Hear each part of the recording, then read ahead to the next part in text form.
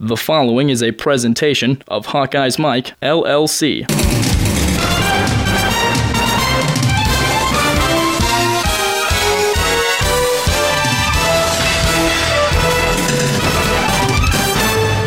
Third down and 8. Michigan has held Iowa to 277 yards of offense. Here's a screen pass to Weisman, who's wide open, and Weisman will take it in. Touchdown, Iowa. The first time that Michigan has broken down defensively in the passing game. I think that was a heck of an effort and a touchdown for Mark Weisman. But at this point, I don't think they're going to spend any time reviewing it. And the extra point good. So with 2:12 remaining, Michigan on top, 42-17. Hello, everyone. This is John Patchett, and welcome to the Football Show from Hawkeyes Mike. This podcast features former NFL and Iowa Hawkeyes star Marv Cook. Marv breaks down Iowa's road loss at Michigan. He previews the upcoming home game season finale against Nebraska, and he talks Big Ten expansion. We also have our weekly Big Ten Conference update. This Hawkeyes Mike podcast is one in a series of our weekly programs, which include regulars Marv Cook and Brent Balbinot, as well as sports reporters Scott Docterman of the Gazette, the Hawkeyes Susan Dank, and Steve Batterson from the Quad City Times. Be sure to check out both of our Reporters Notebook shows this week. The Iowa-Michigan game highlights are courtesy of ESPN with announcers Dave Pasch and Brian Greasy. We very much appreciate it and thank them.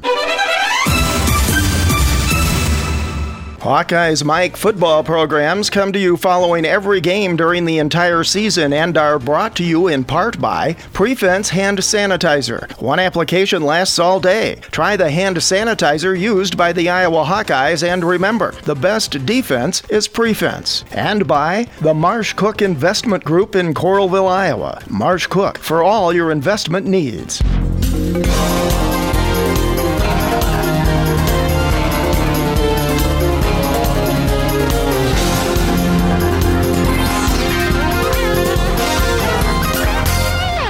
We welcome back Marv Cook for his weekly X's and O's stint on Hawkeyes Mike. Marv breaks down Iowa's loss to Michigan, previews the Nebraska game, and talks Big Ten. So Marv, here we are coming into the last game of the season, which continues to go from bad to worse for the Hawkeyes. It's the first 5-game losing streak in the Big Ten since 1999, the first overall regular season losing record since 2000, and Iowa's not going to be bowl eligible regardless of what happens in the Nebraska game. Saturday at Michigan, that game looked like such a mismatch, it was almost unfair. It was two different teams playing, that's for sure. Definitely at this point in the season, two different teams going in different directions. And, the biggest frustration for me was just how we put ourselves out of position a lot of times, whether it was, breaking coverages or misalignments, things like that just made it too easy for Michigan to make plays. You could also see Saturday that the talent level of the Michigan team, that Hoke has really, especially on the defensive side of the ball, but overall, they're really loaded again with playmakers on both sides of the ball, and at least in that game, and really over the last 5, it looks like I was almost bereft of playmakers on either side of the ball. Well, and I think Michigan,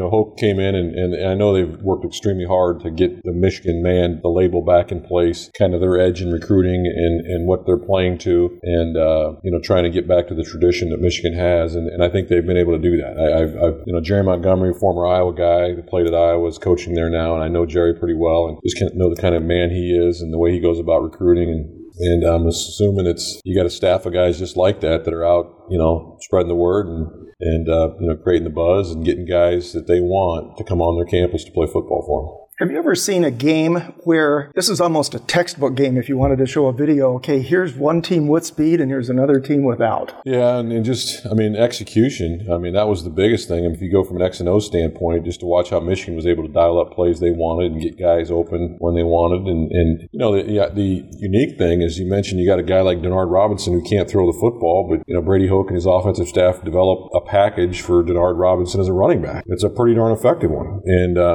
just kind of utilizing the strengths that they have, playing to their strengths, and letting guys make plays. Iowa's defense has now given up an average of 31.8 points and 482.6 yards in its last 5 weeks. That's nearly 2,500 yards in 5 games, and admittedly they're nicked up a bit, but that was a defense through the first 7 games of the season that looked like it was improving nearly every week. It showed flashes of speed, were able to contain most other teams, and then it was like in the Penn State game, somebody flipped a switch, and it doesn't even remotely look like the same defense that took the field earlier in the year. I think kind of what happens is and I think you see flashes of it where Central Michigan finds kind of some weaknesses in what we're doing, and they had some success there. And then good coaches, they're going to steal from other coaches, and they're going to see what worked, and they're going to keep coming at those things and trying to find those exposed spots. And I think that's what you see is, the really talented teams that have the weapons and the tools to exercise and to execute those types of plays are going to come back to that stuff. They're going to come back and take advantage of what Iowa may be suspect in, and ultimately the talented teams that do have the ability to execute,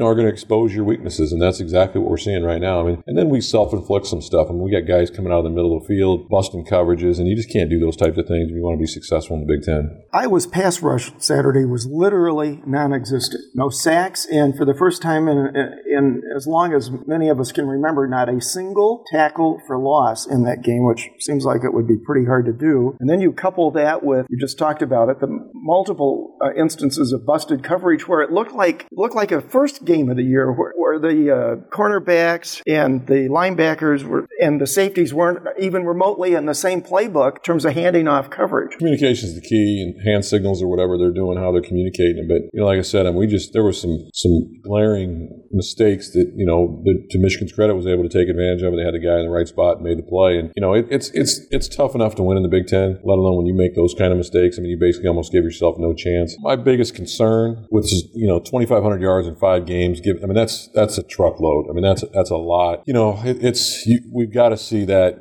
You got one game to lock this thing down and try to make some improvement and play with some pride. But I'm not saying that guys play with heart and passion, but you got to play with the extra heartbeat too. And I'm not sure that we're seeing that right now with this core 11. I know guys that are laying on the line, but like James Morris gives everything he's got, but he's playing injured. But this is a physical game, and 2,500 yards in 5 games. That's not good. Even as trying to be an objective observer there, but even as an Iowa fan, at some point you had to kind of sit back and say, wow, that's a pretty impressive offense running those plays. 6 touchdowns on their first 6 possessions, and they consistently made big plays all day, which is what traditionally Iowa's defense prides itself on, not allowing as big plays. Robinson had a 40-yard run, but Gardner completed passes of 51, 37, 31, 29, and 20 yards against that Iowa defense. That's amazing. And one was a 3rd and 17. Yeah.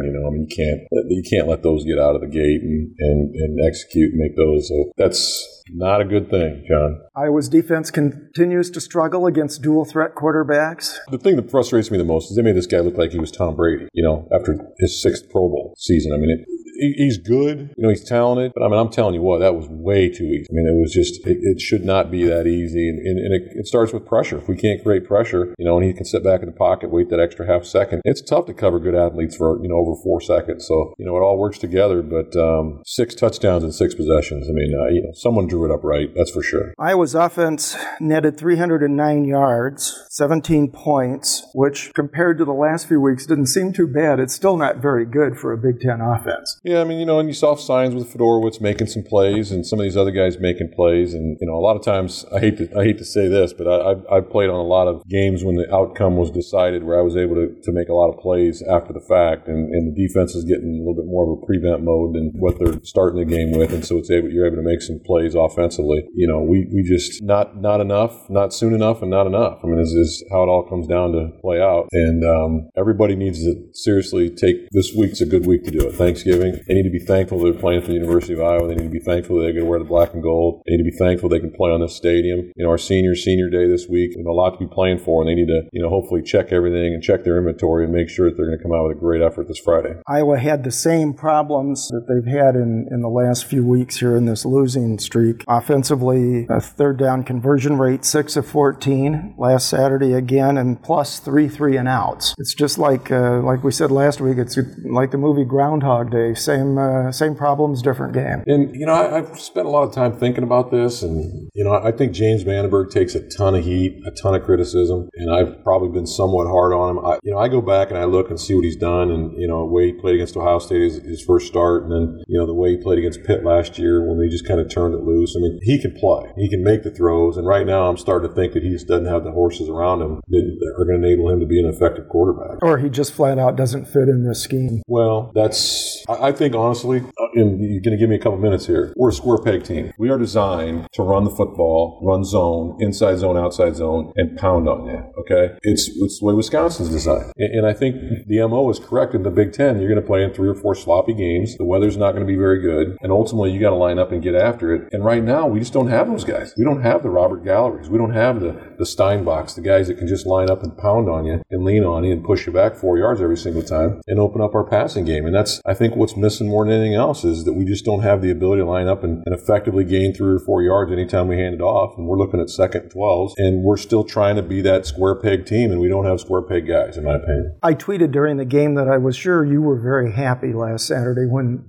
11 games in, the tight ends finally got involved in a significant way. Fedorowicz had a career high with 8 catches. Krager Kobold saw his first action as a starter and got his first TD pass. That's the plus side. But the negative is the wideouts completely disappeared. It didn't even catch their first pass until the 4th quarter, and Keenan Davis, who had caught at least one pass in 25 games, wasn't even thrown at. So good news on the tight ends, but don't you need balance in your passing game? You know, one of the things I heard on some of the talk calling shows is that, you know, well, we got this guy coming back, we got this guy coming back, we got this guy coming back. And it's like, to me, that's not a reason to be excited. You need to know guys are going to progress. They're going to get better. They're going to be a better player this year than they were the prior year. And I'm not sure we saw that development with Martin Manley. I'm not sure we saw that development with Fedorowicz. You know, and I think, you know, a lot of people say the same about Vandenberg, but it's tough on the QB. I mean, it's tough on the QB learning a new system. It's tough on everybody, but ultimately then trying to fit all the pieces together. And if you don't have the running game, if you don't have, you know, a go-to guy as a receiver, I mean, it's almost impossible to be an effective quarterback when you don't have that solid of a running game or a great receiver to throw the ball to. And I think that's, you know, he's been limited to that to some extent. But, you know, these guys got to take ownership and they need to self-evaluate. And you know, they've got a great chance to go out against Nebraska this week. And Nebraska, this is a huge game for them, Big Ten implications. And it's a chance to, you know, to show the Hawkeye Nation on a national level what they're capable of doing. And so, I mean, I'm expecting a spirited effort, but, you know, these guys got to start playing better. There's no ifs, ands, or buts about it. They're not playing at a championship. They're not playing at a top-tier Big Ten team level right now as players. Fedorowicz made an interesting comment post-game where he said, I've been telling James for several weeks to look for me. I'll catch the ball and I'll do something with it. Do you have a sense of why the tight ends haven't been that involved all season? Does it look like Vandenberg hasn't been going to them, or does it look more like they just haven't been involved in the game plans? I'll tell you, a lot of times, it's how you practice. Saturdays are a culmination of what you do Monday, Tuesday, Wednesday, and Thursday in practice. And if he's feeling comfortable, if the quarterback's feeling comfortable banging that ball on you, running digs, running corners, you know, running the seams or running the stick route or whatever it is, he's going to throw that on Saturday. I mean, he's going to throw what he's comfortable with and what they've worked on. And so it tells me that, you know, either practices aren't going the way they need to go or they're not catching the ball. And so the quarterback's going to go to who he can feel comfortable with. You know, obviously, you know, the tight ends got a little bit more involved in the game this week, and which is good, but it's obviously too little too late, in my opinion, especially when, you know, Michigan scoring the first 6 possessions. But, you know, I think it comes down to practice and being where the quarterback wants you to be there, when you want to be there. And then once he throws it to you, you're catching it every single time. That's going to gain you confidence, and that's going to have him, when things are starting to get tight for him, he's coming down to you when that opportunity arises. The one bright spot, we've talked about this again the last 2 or 3 weeks, this season overall really is the development of special teams. Iowa had struggled for 3 or 4 years in special teams play. It's beginning to look significantly better, and especially with the emergence of Jordan Cotton in kickoff returns. Iowa averaged nearly 25 yards a kick return last week. We got a lot of them. I played in the Rose Bowl. I played a lot. I was on the kickoff return team against UCLA in 19, whatever year that was. And that's, you know, I'm being sarcastic and I apologize. You know, we talk about special teams are huge. I mean, it's in the field position is gigantic part of the game. And obviously I think Jordan Cotton's done a phenomenal job this year, and he needs to continue to improve, and that we need to make that dynamic, and we need to make people, you know, nervous when they punt the ball or kick the ball to us as far as what we can do with it. And I think we are moving in the right direction in that regard. After the Big Ten update, Marv previews the Nebraska game, and he offers his insight on rebooting the Iowa program. You don't want to miss that segment. I don't think I've ever seen a quarterback have more time in the pocket than that last play. That must have been 10, 11 seconds. How many things have you touched today? Ooh, a puppy. How many places have your hands been? Ooh, a keyboard. 24-hour hand sanitizer protection just makes sense. Pre-Fins, a silica-based hand sanitizer, protects your hands all day. Stays on up to 10 washings. Moisturizes, alcohol-free, and safe for the kids. So go ahead, touch anything and everything. Ew, a toilet! Pre-Fins, keep your hands germ-free all day.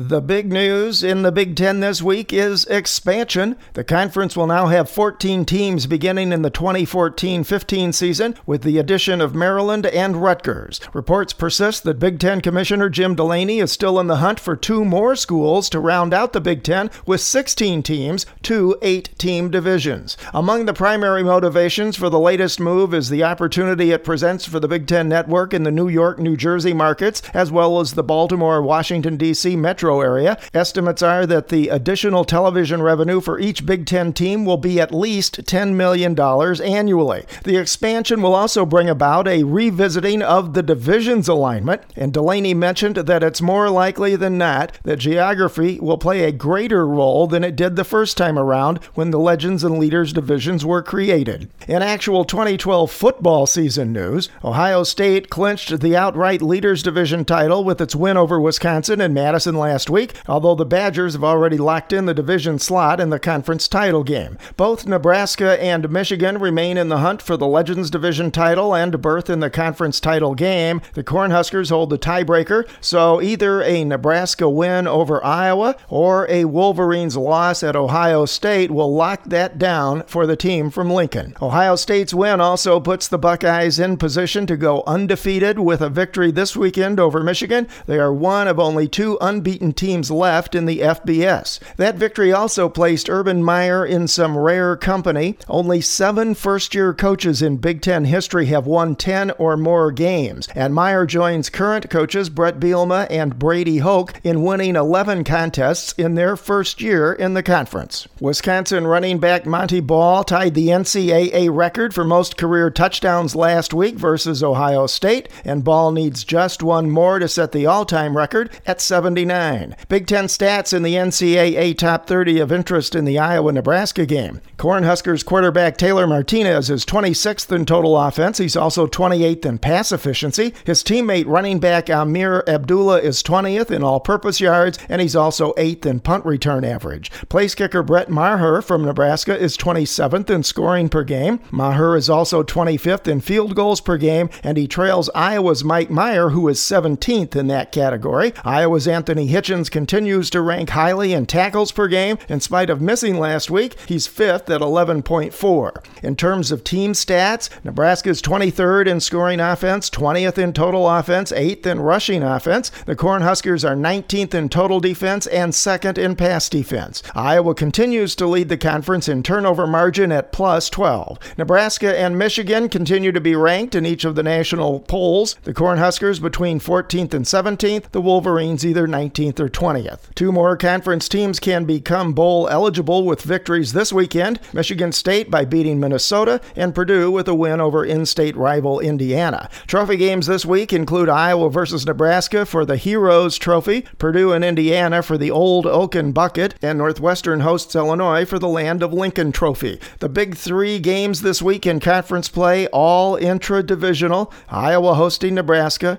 Wisconsin traveling to Penn State, and Ohio State hosts arch rival Michigan. Great story, compelling and rich.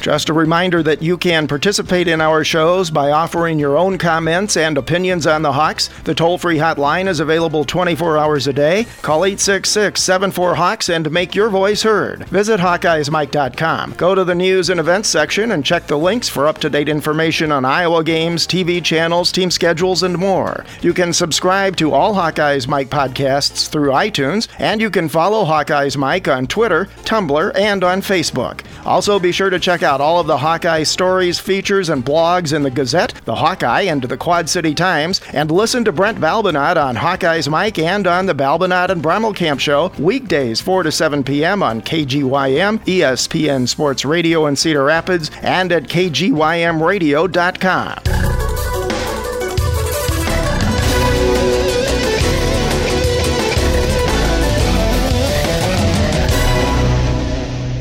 Next, Marv Cook previews Nebraska, talks Big Ten expansion, and gives his prescription for rebuilding Iowa's program. Nebraska comes to Kinnick Stadium for the first time since 1999, and as you mentioned a little bit ago, a win for them secures the Legends Division slot in the Big Ten title game. It's Iowa's second straight game against a ranked opponent, second annual Heroes game with the newest Big Ten trophy, the Heroes Trophy at stake, and the Cornhuskers' only loss in the Big Ten was a bad one. It was at Ohio State, but this is a pretty talented Nebraska team coming in here Saturday. It really is. I mean, the quarterback is obviously can run. He's really changed his mechanics, throwing mechanics. He's done a lot better job this year with the passing game. And then their receiving core could be the most dynamic and athletic group I've seen. I mean, these guys are big and athletic and linear, can run and do some good things when they get their hands on the ball. So, and then Nebraska's obviously been very, very efficient with their running game as a good complement. So, huge test for our offense. You know, one of the things we're going to have to do is keep Martinez in the pocket, not let him buy extra time, and, make sure he's uncomfortable sitting there and not getting a clear vision of the field. You know, if we do that, we got a good chance. I mean, they're not unbeatable. I mean, that's, it's not the Nebraska of 1992 or whatever. This is a different Nebraska team that's got some holes. Teams like Northwestern take them to the wire, and other teams have given them great games. So it's not like that they're not a team that Iowa can get after and get a victory with. Yeah, they've shown some defensive struggles in road games, particularly this year. It's interesting, kind of a mirror image thing happening here. This game, Iowa comes in with a 5-game losing streak. Nebraska comes in with a 5-game winning streak. It's senior day at Iowa. We talk about this every year. Again, if you could just speak for a couple of moments about the impact of that being your last game as a Hawkeye when you go onto the field and how that might affect your play, either positively or negatively. Well, I think it's a positive. I think, especially as a senior, you understand that this is your last. And that's your senior year is you have a last. Your last first two-a-day, your last two-a-day. I mean, it's your last, Big Ten game. I mean, it's, and the reality of it strikes in on that day when you come out there and you see your parents or your siblings sitting there on the field waiting for you, and you know this is the last time you're going to take the field here in Kinnick Stadium. And for a majority of these guys, this will be the last time they put football pads on and get to play this game. And so they get 3 hours, and that's it, to get after it and showcase what they can do. Fortunately for them, it's against Nebraska. They can do something legendary. They can do something that people remember for the rest of their lives if they go out and play well and play inspired and get a victory. So, there's no better of an opportunity from that standpoint. Senior day is always an emotional time. It's always, in my opinion, been, by far more positive than negative things tied to it. And this season obviously has been very, very disappointing, but ultimately the Hawks can look at this as their bowl game and get after it and see how good they are. Iowa's only positive stat, really, defensively, offensively, or special teams, still remains the turnover margin at plus 12. They lead the Big Ten. Tied for fourth in the FBS in fewest turnovers lost. This Iowa team's recovered 11 fumbles through the season, and that's the most since 2004. Is that just being opportunistic or a little bit of luck involved there? Combination, ball bounce here or there. It's a combination of that. And I think we do, we've got athletic guys in the linebacker core, James Morris and Hitchens, and some of those guys are athletic enough to get to the football when it is on the ground. But part of the bad sign is they get more opportunities. They're on the field longer. That's where statistics can be misleading to some extent. I hate to say that, but sometimes that's how it all works out. Kirk was asked, been a couple of stories this week about, how do you approach this game now that the bowl is out of the question?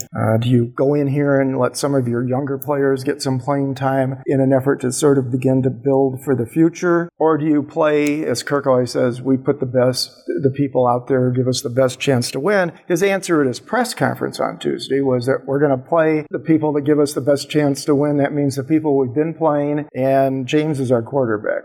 That's pretty much an exact quote. Talk about the pluses and minuses of that approach. I know if you're a senior and you're a starter, I assume you don't ever want to come off the field, or if you're a starter in any class. No, if you're up 20 and you've had a hard-fought victory and you feel good about it, you want off the field. At least I did. What if you're down? Because it's almost like a reward. It's almost like a reward to get off. Yeah.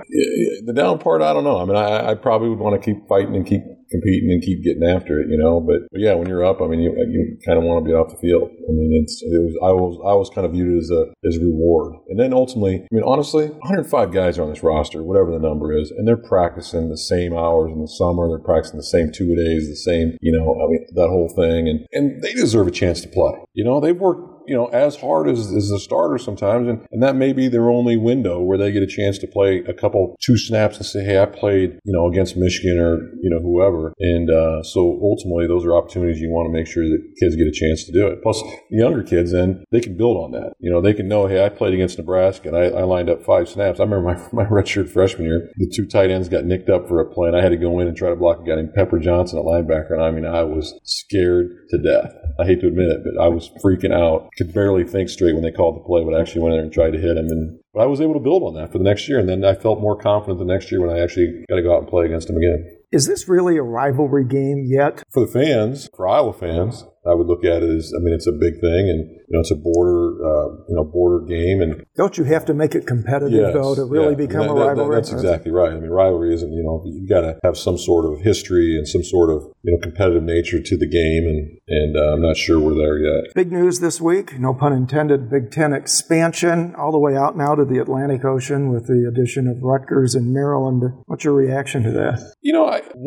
Thank goodness from a number standpoint. The whole 6-6 division. You got a 1-in-6 chance of getting to play in a Big Ten championship, getting to go to a BCS bowl game, especially with Wisconsin side with two teams ineligible. It's 1 of 4 teams get to play in the Big Ten championship. Come on, that's ridiculous. So it'll be good to have more teams. It'd be nice to see 8-8, and really see 2 solid divisions, and then you could get a really good Big Ten championship game, which would lead to a BCS game, and have a lot of fun from that standpoint. But bigger's not always better. You want to make sure it's quality and it's a right fit for all those involved. I do see the demographics, the market, that Rutgers opens up, that Maryland opens up, and so I can see that. The dilemma becomes, the travel for these other programs, for baseball and for some of the other sports, as far as trying to get to the East Coast and face these teams in the conference, gets a little bit more dicey trying to work the logistics, all that stuff out. So it's got to be a good fit. I think Rutgers is obviously a good program as is Maryland. They're not top tier programs, but we'll see how it all plays out. I'll give Delaney credit for this. He certainly kept the wraps on this. You didn't hear anything about this literally until over the weekend, and reports are that he's looking to add 2 more teams with the crown jewel being Texas. That would get you then to your 16 teams in your 2 8-team divisions. Texas is almost like a Notre Dame. It's like their own little business entity from that standpoint. That would be a great coup if they could get it, but it'll be interesting to see how that shakes out. I know Colorado just went to the Pac-12, or what are they calling it, the Pac-10. I got to go back and do a little studying on this stuff, but ultimately, I think an 8-8. I think 2 8-8 divisions would be a good thing for the Big Ten. Barring a major upset, that means Nebraska losing to Iowa and then Michigan defeating Ohio State in Columbus, it will set up a rematch between Wisconsin and Nebraska in the Big Ten title game. Nebraska beat the Badgers in Lincoln 30-27, obviously a very tight contest. Any thoughts about how that game could play out? Well, Wisconsin dominated the first half. In fact, I turned it off and was shocked when I heard Nebraska actually won the game. And it sounded like it was a tale of 2 halves, because it sounded like Wisconsin could not stop Nebraska in the second half. But I watched Wisconsin barely beat some team, missed a field goal, like a Utah State or something. It was early in the season. I'm like, oh my God, that's when they were struggling. They almost got beat by UNI, and it's hard for me to be enamored with where Wisconsin is right now. I think they've gotten better as the season's gone on, and obviously the fact that I think they threw 7 times against Indiana just for fun. They didn't need to, but tells you that they have gotten better as the season's gone on. So I'll be honest with you, if I had my druthers, I'll watch the SEC game, I'll watch the Pac-12 championship game, or I'll watch the Big Ten. It's an interesting... If you want to know my true thoughts on that. Interesting dilemma for Iowa fans. It'll be like the hate index. Who do they hate more? And they'll root for the other team. Let's go back. I just want to finish this conversation reflecting a little bit over the last few years here under Ferentz at Iowa. For most of the early part of the Ferentz era, the rule of thumb, if that's the right term, was that Kirk's teams got better as the season progressed and almost always had strong Novembers. He signed his 10-year contract extension before the 2010 season. And here's the results since that time. And I'll just give the totals here instead of the year-by-year breakdown, including bowl wins and losses. In 2010, 2011, and so far in 2012, the overall record is 18-17. But the more problematic number is the record in the Big Ten. It's only 10-13. That's overall. And in the last 5 games of each one of those seasons, last 4 so far in 2012, the record in that period of time is only 4-10. That's really in stark contrast to earlier in his years here. Yeah, and that's a telling statistic that I had not seen, because the MO has been, and I think gets reiterated over and over again, that that's an Iowa team. And you look at this season as being the exception, but that's, we've been mired in some mediocrity. And I hate to say a 7-4 season or 6-5 seasons mediocrity when you play in the Big Ten, but considering that our non-conference games aren't exactly hammers, you got to put it in perspective. And I think, and the other thing you got to put in perspective is I think the Big Ten the last 4 or 5 years has been not anywhere near as strong as it has been historically, or looks like it's going to be again in another year or two. So, if we were ever to make hay, it would have been the last 5 or 6 years in the Big Ten. And just from 30,000-foot view, you would have to say you got programs like Minnesota, you got programs like Indiana, programs like, are going on the upside. Purdue is languishing. Illinois is struggling with a new first-year coach. But, Iowa, in my opinion, this has been obviously a year when we've gone the wrong way, and especially the way we've done it. The last 5 games has just been horrendous. I mean, it's just at times we're not putting a good product on the field, and that's disheartening to some extent. And it is what it is, and combination of reasons, I'm sure, but that's what off seasons are for, and it's time to definitely get after it and fix it. Kirk was also asked at his Tuesday press conference about his own confidence level in rebuilding the program again, and then I followed up that question and I asked him how he would characterize overall his talent level right now. I mean, if you look at a program, at least the 3 things that would be primary to me in terms of success, failure, or something in the middle is talent, execution, and coaching. Maybe I'm missing something, but that seems to be it. So if you were rating those 3 aspects of the current program right now, do you rate talent as the biggest issue maybe?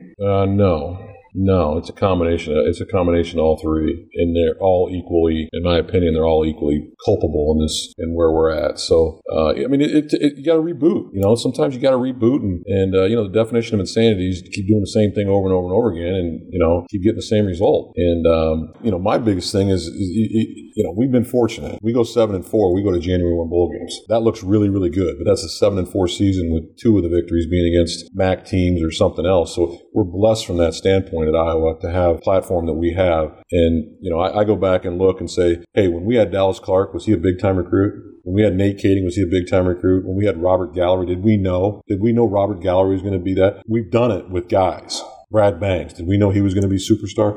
I know we don't get 5-star recruits. I know we don't get 4-star recruits. I don't think we want those guys. We got to get guys that fit the mold, fit what we're trying to do, and then put them in the position to be successful. Whether we've missed on that the last 3 or 4 years, we've had some attrition, some kids have left.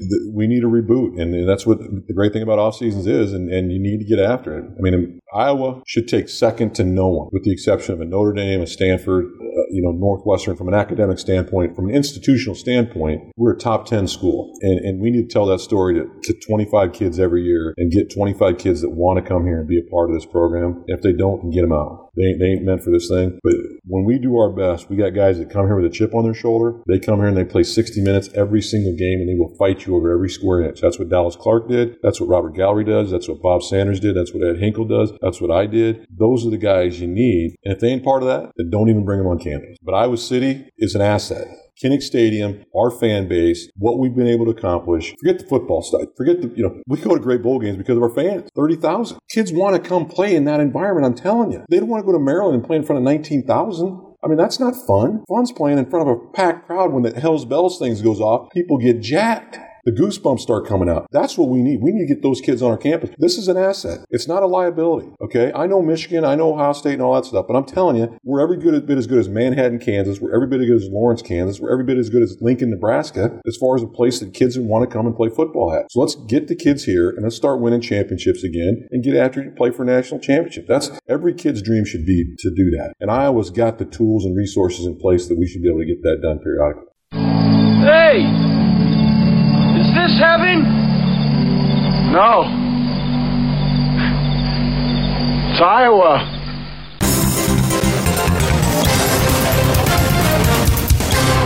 HawkeyesMike.com. It's sports talk radio on the internet, just for you, the Iowa fan. All sports, all Hawks, all the time.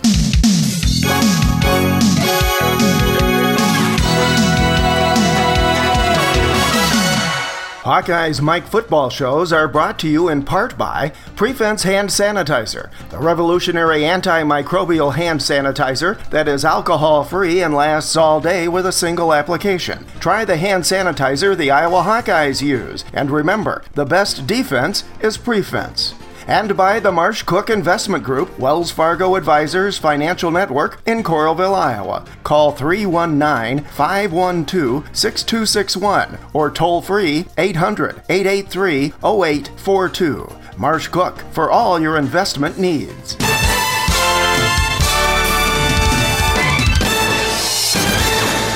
Our thanks again this week to ESPN for the game highlights, and as always, special thanks to Marv Cook this week and all season long. We hope you've enjoyed this Hawkeyes Mike podcast, that you'll come back for more, and that you will participate by phoning and making your own voice heard on our shows. Call 866-74-HAWKS. It's all Hawkeyes all the time on HawkeyesMike.com. One passion, many voices. Nice work, everyone.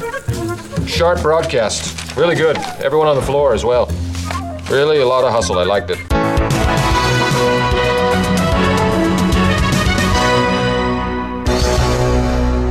This has been a presentation of Hawkeyes Mike, LLC.